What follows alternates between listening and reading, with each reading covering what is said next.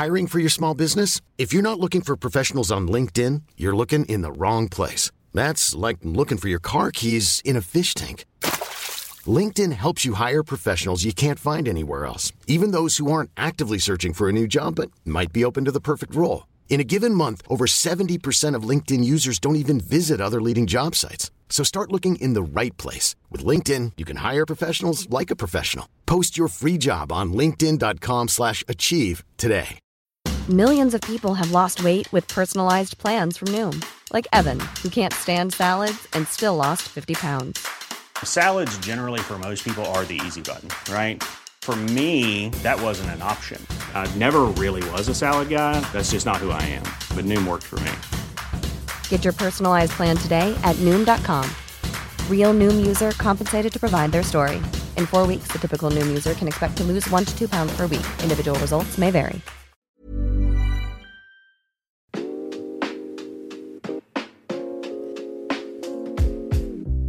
Welcome to the Book Pod with Corey Perkin, the fortnightly podcast that brings readers and writers together. Today we acknowledge the traditional owners of the Boon Wurrung Nation where this podcast is produced and pay our respects to their elders past, present and emerging.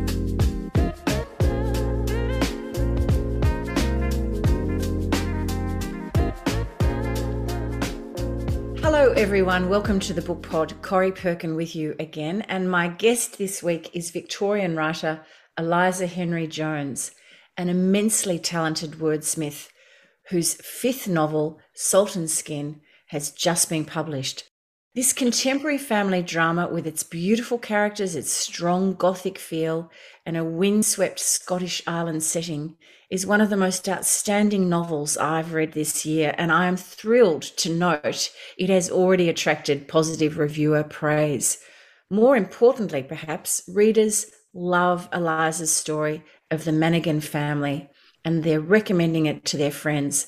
We must never underestimate the power of word of mouth. Eliza lives on a flower farm in the Yarra Valley just northeast of Melbourne. Her first novel, In the Quiet, was published in 2015 when Eliza was 25, and it is a beautiful story of grief and showed an immense maturity for somebody of that age.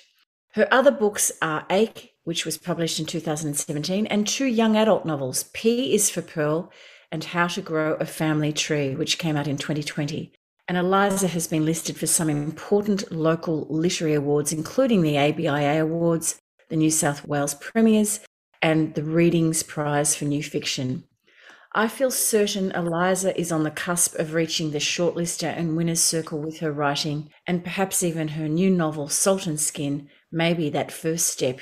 It is a remarkable accomplishment, this book, Eliza. Congratulations on Salt and Skin, and welcome to the Book Pod. Thank you so much for having me, Corey. Great to have you. Eliza, before we discuss Salt and Skin, I wonder where you see your writing career now. 5 books along, plus a vast body of essays and magazine stories and other work that you've done.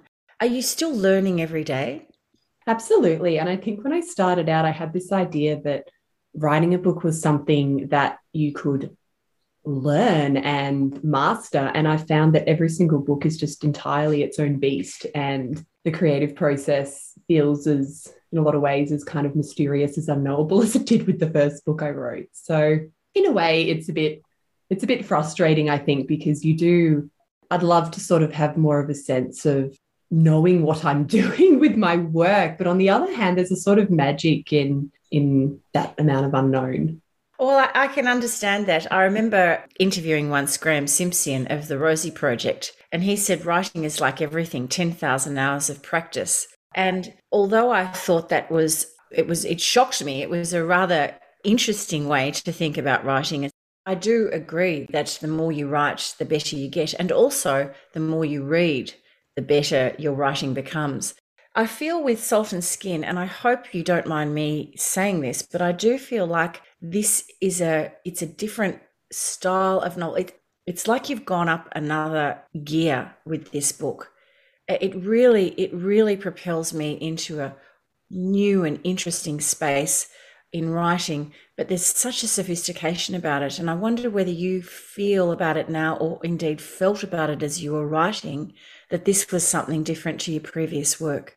It feels hugely different to my previous work. I think it's definitely the most challenging book that I've written. And there are a lot of times during the process of writing it where it just felt huge. Like it felt like this huge project. And I wasn't sure how I was going to get to the finish line with it. And it felt big because it's of the themes that I explore, which in some ways are similar to the themes that I explored in my earlier works, but in other ways it's a completely new direction. And also the fact that it's narrated from several different characters' perspectives, and the fact that it's set in Orkney, and the fact that it does draw on a lot of magic and fantastical elements and real historical records. So it was a real departure for me in terms of process as well. But I think it's definitely the book that I'm most proud of. And this sounds terrible, but I think normally when I get to this point with a book, I am so sick of it that I'm ready to sort of put it in a bin and set it on fire. I mean, you work on them so intensely, and I don't have the best attention span. But Salt and Skin, I still feel quite engaged with. I still have space in my head for it, which is a bit of a new experience. It sounds dreadful, doesn't it? But No, I can really understand that. I often ask writers, at what point do those characters stop chattering to you, and it must drive you crazy because, of course, after all the months of editing and editing again and finally getting the copy on the shelves, you have to go and do writers' festivals and podcasts like this one and talk about it again. But I can understand that this book must have life for you because the characters, first of all, are so real to me in a somewhat interesting setting, because you do explore areas of unexplained phenomena and almost supernatural fairy-like behavior. But the characters are so real, but you do leave us on a little bit of a point where the reader to some extent can make up their own mind about the ending. So that, of course, means the book has longevity beyond the last page. It certainly has been going around and around in my mind since I finished it. Let's go back to the Orkney Islands, Eliza. That was a trip that you took some time ago, was the inspiration for this story. Can you tell us how I'm presuming, of course, it was pre-COVID. So can you tell us about that trip and what happened to you there? Absolutely. Yeah, it was definitely pre-COVID. I was meant to be going back in, I think it was 2020. I had funding to head back to do research on the Orkney Islands, but unfortunately that didn't end up happening. But I ended up going there because a beautiful writer friend called Sandra Lee Price, sent me The Outrun by Emmy Liptrot, which is this beautiful memoir looking at addiction, and it's set on the Orkney Islands. And she sent it to me thinking that I'd really gel with the addiction side of things, because that was my area of work before I started writing full time. And I loved that side of it, but I just became absolutely obsessed with the descriptions of the Orkneys and the community and the folklore and the animals and the landscape. And so I dragged my husband there in 2017, and I was feeling a bit burnt out, and I'd just been working really intensively. So I didn't even take my laptop with me. I just was like, no, I'm not writing. I'm just going to go and just have a break, recharge. And we were there on the cusp of winter, so there weren't a lot of tourists because it is pretty wild out there. So just to give those who don't know where it is, it's on that kind of northern part of Scotland. It's sort of Shetland and Orkneys. It's all that area, isn't it? Yeah, so it's a little collection of islands in the middle of the Atlantic and the North Sea.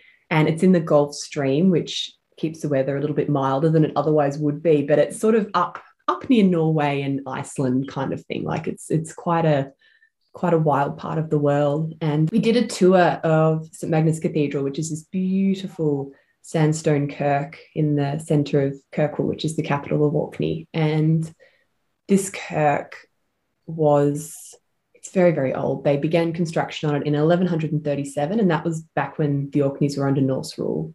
And we did this tour, and they've got sort of big slabs of carved stone that they use to mark graves up against all the walls, and all these tiny little narrow stone-hewn staircases and all these multiple levels. And it's this real maze of a place. And I presume it started life as a sort of a pagan sanctuary for pagan worship or something, was it? I can't actually remember off the top of my head, but at that time it would have been yeah, it would have been very, very different to what it is today. I'm going to have to look that up when we finish talking. What really struck me is this space in the church called Marwick's Hole. And basically, it's this little hole really, really high up. You can only access it via a ladder.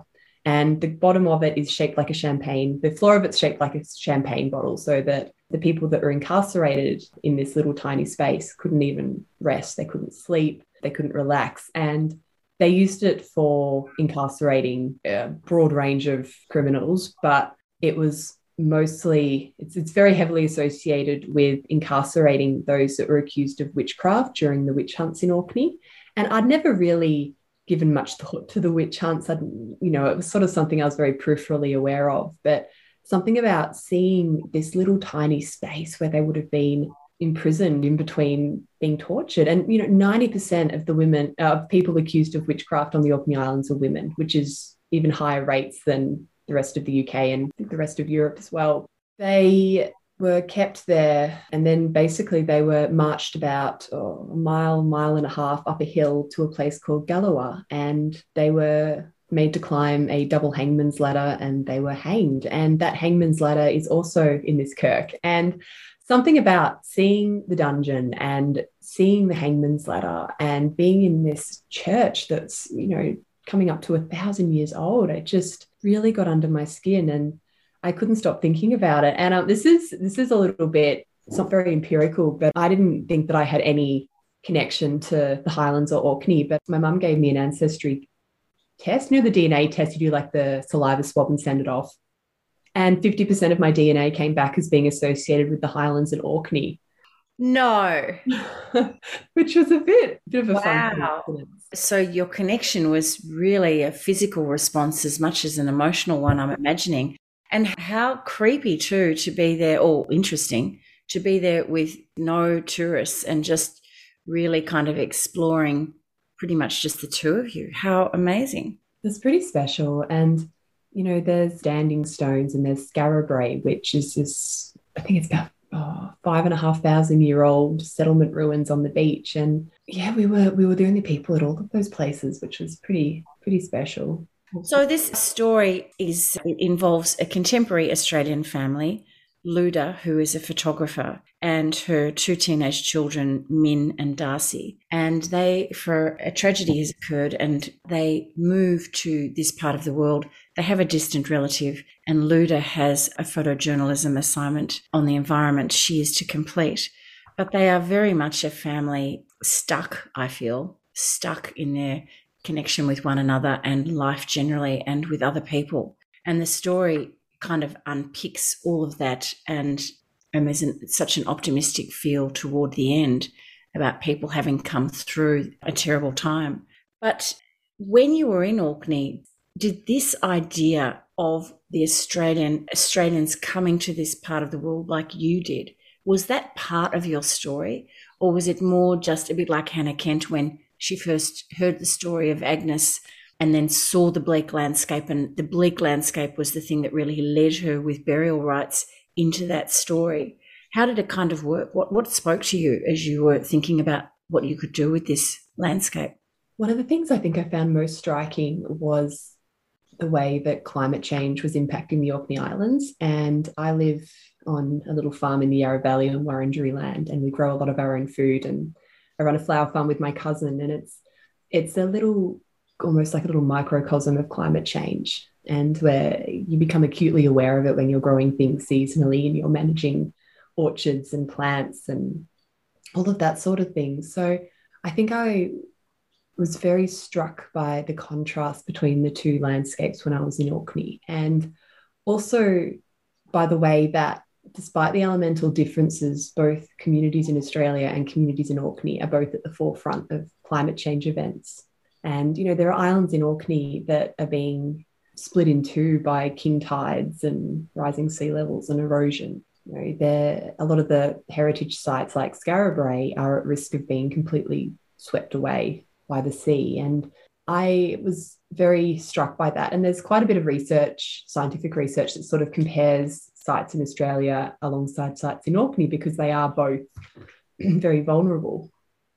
And so there was that element of it. And there was also the element that I felt Like I couldn't write about Orkney from a local's perspective. I felt like even though I've completely imagined the community, it felt too difficult for me. So it gave me a way to explore it in a way that felt more true to myself and what I brought to it in terms of writer and my own experiences. And I think it kind of helped lend a bit of a dreamy quality to the way that the landscape of the islands is described that might not have been there if I had attempted to write it purely from a local islander's perspective. There's so much great fiction, so many great stories around the outsider or the outsiders who move to a community and the many struggles and unexpected joys they find. Congratulations on that one, because we're completely with Luda and the children trying to fit in and the complications that come with that.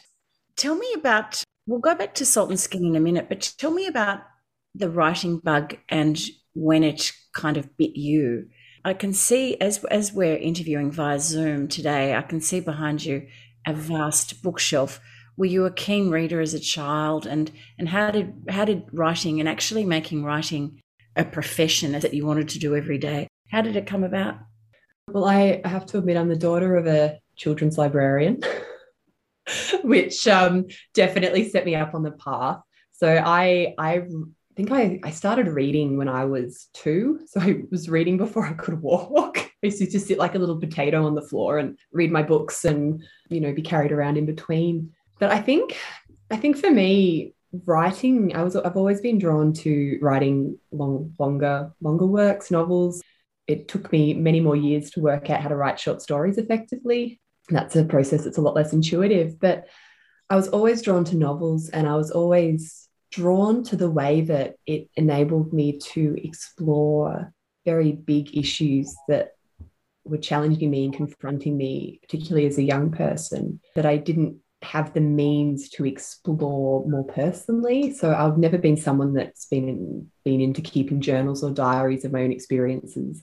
But writing these long form fiction pieces, it gave me this, I felt this freedom to explore things like violence and parental mental illness and what it means to try and fit in and belong and have ambition, all those sorts of things. So I think it was just this very cathartic thing for me. And my mum, I'd just be, hunched over. I type with 2 fingers really aggressively. So I'd just be like hunched over the desktop computer at home and typing away with my 2 fingers. And my mum would sort of come in and I'd quickly, turn the screen off and look really furtive. So I don't know what she thought I was up to. Where did you grow up? Where was all of this happening? I grew up in my grandma's house with my mum in Ormond, so sort of Bayside, and then I lived between Ormond and Malvern. And so I've incrementally kind of clawed my way out to Sylvan, where we are now in our farm. So I used to stay home from school. I missed about a third of high school because I was very anxious, and I would just write stories. And I finished my first very terrible novel-linked manuscript when I was 14, and I printed it and I just presented it to my mother, and her relief was palpable. Now she knows what you've been doing on your computer. And I just kept writing. So I produced a novel a year from when I was 14 to 24. Being a writer wasn't really a job that people had. So I went down the psychology route, and I just sort of wrote on the side and loved it, and did a few units of it at university, kind of crammed them in around the psych. And I just read, I've always just read and read and read and read. I've always read very broadly, which I think is something that perhaps isn't talked about as much as it should be. I think there's so much value in just reading across as many genres as you can. Do you have a favourite? Do you have one that you come back to as comfort food? I really enjoy reading fantasy, so I do read fantasy. I love books that have strong characters and do things a bit unusually with forms. So I've absolutely been obsessed with George Saunders' Lincoln in the Bardo for the last couple of years. What else have I been obsessed with lately? Oh, Hamnet by Maggie O'Farrell, I absolutely love. But anyway, I just, reading. And I sent a manuscript to an agent when I think was 22, and she accepted it. And everyone talks about how difficult it is to get an agent. So I sort of thought, well, this is it. I'm going to get published, and did the rounds, and everything moved so glacially in publishing that I finished my next manuscript by the time we heard back from everyone. And the consensus was, the writing's lovely, but we can't sell this. There's no hook. There's nothing marketable about it. And I thought, oh, well, I've got my next one. And my agent at the time said that, it was also a very quiet story and chances are it would have the same response. But she sent it out and I busily started working on my next one. And that book ended up being my debut. So it went out to 10 publishers and I ended up with 5 authors. And it just really hit home to me how subjective it is. And, it's so difficult to gauge how your book's going to be received or if it's going to resonate with people or if people are going to enjoy it or, engage with it. You're listening to The Book Pod, an audio community that brings writers and readers together. Did you have a fear of failure? We interviewed on The Book Pod a couple of episodes ago Robert Lukens, also a Victorian writer like yourself, and he has dozens of novels, completed novels in a bottom drawer in his study because for so many years he was just fearful of sending them out, being rejected, but I think also kind of losing control a bit of the process as well. He was absolutely fearful. So, of course, when he finally summoned up the courage to send one to a publisher. I think part of how I've managed that, because it's a very real visceral terror. And I think particularly when you think about the fact that writers are generally quite solitary creatures who are happy just being by themselves for hours on end, typing as I do with my 2 little fingers. I think for me, I've managed that by having things outside of writing that I've been able to throw myself into emotionally and really focus on and use as a bit of a life raft when, the writing side of things feels really turbulent because there is so much uncertainty in it and that it is very anxiety inducing. And it's such a funny thing publishing a book because in some ways when that book is printed and the editing process is finished, the story kind of dies a little bit in a way. It becomes something that is static and isn't evolving anymore. But conversely, it also takes on this new multifaceted complex life where it begins to live in other people and other people have thoughts about it and they're immersing themselves in the world. So that too is a bit of a funny process. I mean, it is horrifying when you think about it. So you have the flower farm, but are you writing full time now, Eliza? Is that where you're at 5 novels in? Yeah, so I do some teaching and got the flower farm. I'm in the very, very final phase of my PhD in creative writing, which Salt and Skin formed the creative part of. And yeah, I just sort of I do freelancing. I judge short story awards. It's quite, I think a lot of writers find that, it's quite piecemeal, the work you end up doing, which I quite enjoy. I enjoy the variety of it. I would love to go back and do more of the psychology work at some stage. I do really love that work. Well, there's a lot of psychology at play with your characters in Salt and Skin. And as I said earlier, it's a book about many issues. But I thought we might touch on the witchcraft element and that rather sinister yet alluring moment that you had in the Orkneys, just feeling that kind of weirdness and that history. I wondered whether you might read a little passage from the book, and I think you've chosen the prologue to Salt and Skin. Yes. It has been called the Ghost House for as long as anyone can remember. It's set on a tidal island called Shawnee, which can be reached from Big Island by crossing damp sand at low tide, or picking a careful route across the causeway when the tide is high. Once, the ghost house had had neighbours, answering glows of candlelight through door and window gap, answering whistles of wind on stormy nights, answering sounds of life. Its neighbours are ruins now. The ghost house is alone. The roof is made of old slate and there are narrow beds pressed up against opposite walls in the small loft. There is the skin of a dead fur seal pushed into the rafters and long forgotten.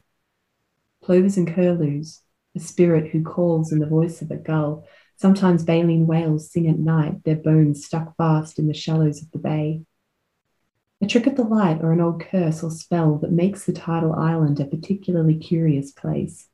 It is said that some folk, as soon as they step onto Shawnee, can see the luminous traces of scars across human skin, Every injury a person has ever sustained to their flesh, every scratch and pimple and pox and burn illuminated by the pearly light.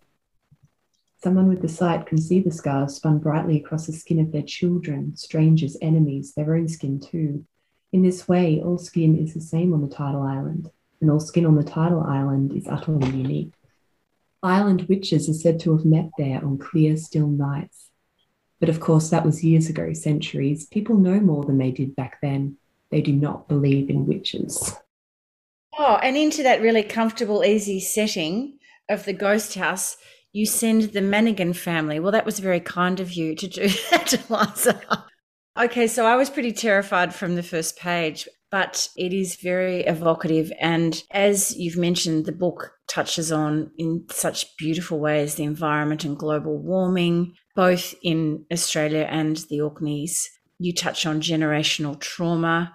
You touch on unexplained natural phenomena and also the suspicion of the outsider or the other, which the whole kind of witchcraft thing sort of sits in there as well. Discrimination and bullying is in there. And also, most beautifully, the power of a community to help us heal. But at the heart of this book is a family in crisis, for me anyway. And the story starts after a tragedy has occurred in Australia, and Leda and the children, as I said earlier, move from Australia to Scotland. And because of your psychology background, you've trained in areas of grief and loss and trauma counselling and so on. How did you bring your learning and your experiences into this story? And why? Because you could have actually just had a story that was about people moving to an area that's a bit spooky and made it very gothic and very ghost story, but you've got this extraordinary kind of underbelly of trauma and grief underneath it. I think trauma and grief are just two things that I always seem to circle back to in my work. And there's that whole idea that writers will keep pressing on the bruise and just come back to these themes again and again in their work. And I think for me, that's definitely things around grief and trauma. And one of the main things that I set out to do with Salt and Skin was to write a narrative that prominently featured a trauma that is never actually verbalized by the character. And I think often in fiction, and I've definitely done this in my other work, you know, there's this sort of pattern where this backstory of trauma is sort of dangled early on in the piece. And you want to know what's happened to this character. Why are they behaving in this way? You know, what dastardly thing have they experienced? And you keep reading, and there's this build up to this moment of catharsis and climax where they verbalize what they've been through to another character. And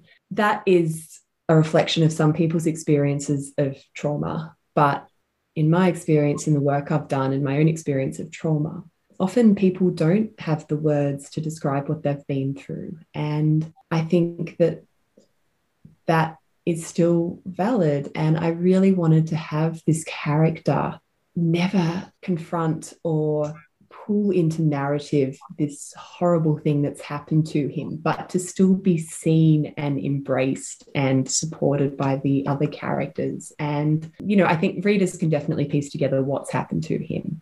And the other thing I really wanted to explore in Salt and Skin is the way that traumatic memories aren't like other memories. They don't get encoded and stored in the same way. They exist very viscerally in our present in a way that other memories don't. They almost haunt our present. And, you know, traumatic flashbacks in people that are experiencing post-traumatic stress disorder or complex post-traumatic stress disorder, those flashbacks are like being literally thrown back into those moments. And people can't always even construct a narrative, even to themselves, about what they've been through from these fragments and these very visceral, unknowable fragments of awfulness. And I wanted that to be part of the narrative as well. And I think that's true for their experiences of grief and trauma in the book. They often find that these moments just creep up on them. They're thrown back into Nara, you know, the place that they were before they came to Orkneys, the country town. And I also wanted the grief to be explored in a way, again, that felt true to me and the work that I'd done, in that, you know, grief isn't this always. I mean, for some people, I'm sure it is, but it isn't just this black hole that you go into and you're sad unrelentingly. And then you come out the other end and you have processed your grief and everything is fine now and you carry on your way. I wanted the grief to be this experience of peaks and troughs where people, you have moments where you're absolutely immobilized by the pain and the sudden realization over and over again that this person is gone and this is how the world looks now. But at the same time, there are still threads of levity and calmness and happiness sometimes. It's and also what you remind us in your book too is as I said earlier, the power of community to heal, the importance of even touch, even a hug, or even just sitting together and reading a book, as two of the characters do often. It's so important, isn't it? Words don't have to be spoken, but the love is there. It's exuding, and the support is there. And no one's actually saying, "Oh, hi, I'm here with a casserole. Sorry for your loss. And is there anything I can do?" It's much deeper than that. And I love the way that you've captured that. Tell us about the character Theo, known or described by village folk as a foundling. He's washed up on the beach years before the action takes place in Salt and Skin. Tell us about him.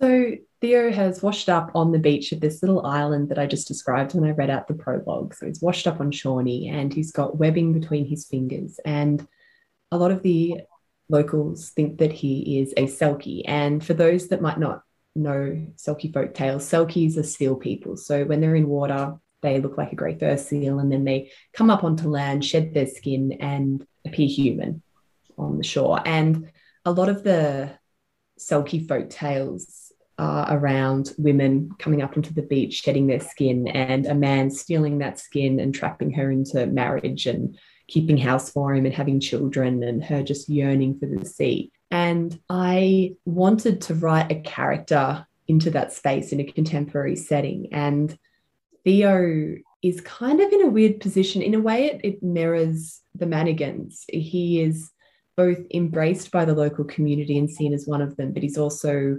ostracized and othered and seen almost as this wild creature, which has heavily impacted how he's kind of grown and developed since he was found on the beach. And there's never really any definitive answer as to whether he is a Selkie or whether there's another explanation for how he ended up on the beach with no memory and webbed fingers. What do you think?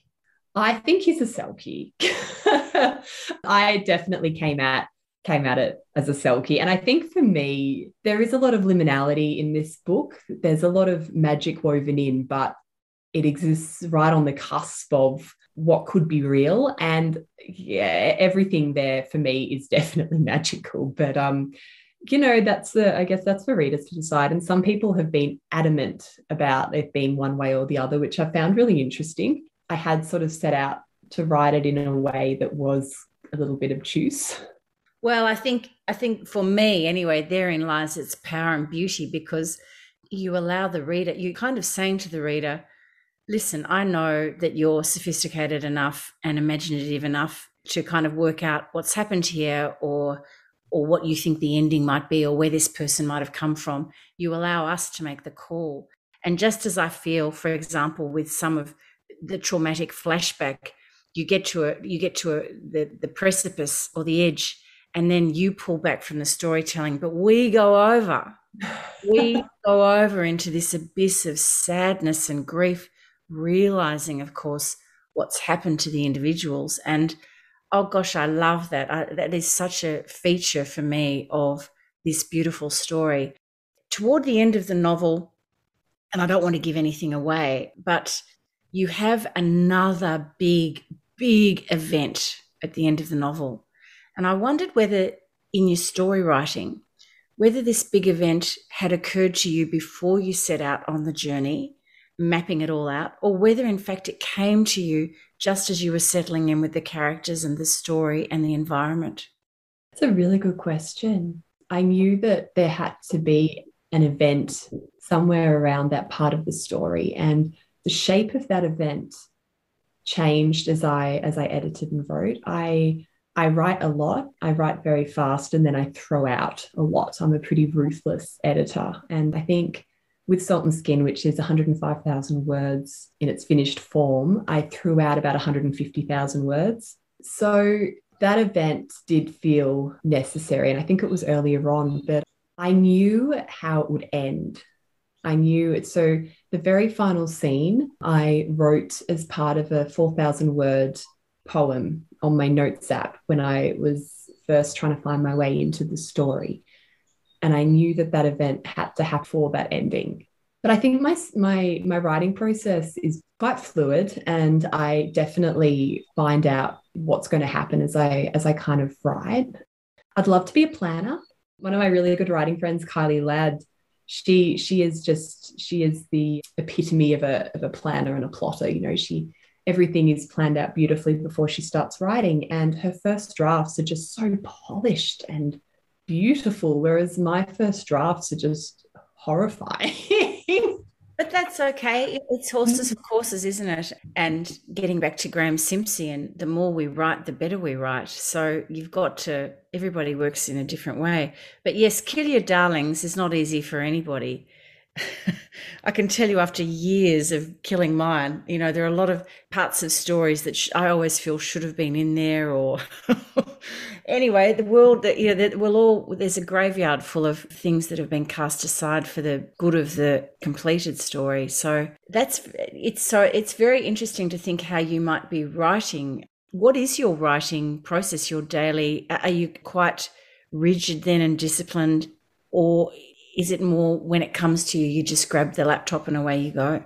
My writing process has changed massively with Salt and Skin because just before I started writing it, I had my first child. So Salt and Skin is also kind of interesting in that it's so entwined with my experience of motherhood and rediscovering how to write and how to be a creative person when my world had just been absolutely turned upside down. And I used to write, and my preference still is to write in just unbroken stretches. So when I feel like the story is particularly living and vivid to me, I just would like to sit down and just write for like 10 hours straight. But with a tiny human, that's become very difficult. So I've had to learn strategies and ways to kind of dip in and out of the stories and work in smaller chunks, which I find a lot more difficult. Do you organise some childcare so you can have a stretch of time? I do, and I'm extremely lucky in that my mum, the aforementioned teacher librarian, actually lives on our farm in her own little house, and she's retired. So Henry does spend a lot of time with her, and she loves it and he loves it, and it's very wholesome and idyllic. But he's still, you know, he'll come up and, you know, he'll need to go down for a nap, or, you know, he'll need a meal, or he'll want to read a book with me. And, you know, it's just parenting, isn't it? So sometimes you just have to push through, I think, and you can edit it and fix it up later. We ask all our writers this: if you were on the desert island, and as we've said, reading other people's work is so important, whose books would you, or which book would you take with you?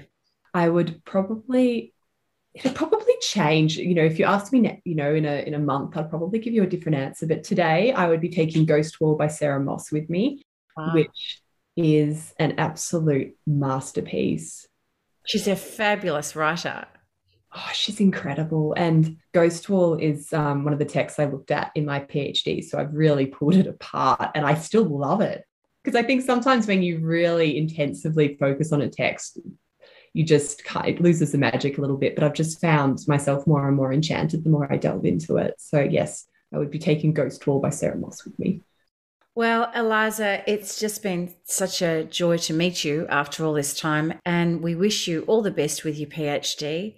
I don't know how you're juggling everything that you do. That's pretty remarkable.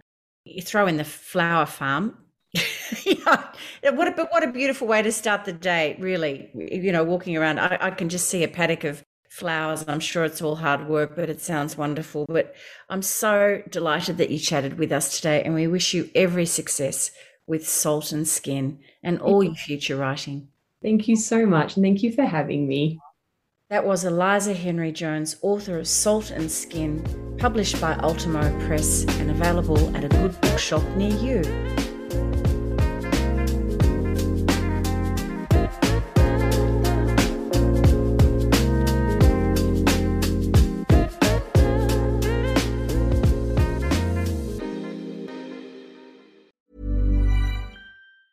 Even on a budget, quality is non-negotiable. That's why Quince is the place to score high-end essentials at 50 to 80% less than similar brands. Get your hands on buttery soft cashmere sweaters from just $60, Italian leather jackets, and so much more. And the best part about Quince, they exclusively partner with factories committed to safe, ethical, and responsible manufacturing. Elevate your style without the elevated price tag with Quince. Go to quince.com/upgrade for free shipping and 365-day returns.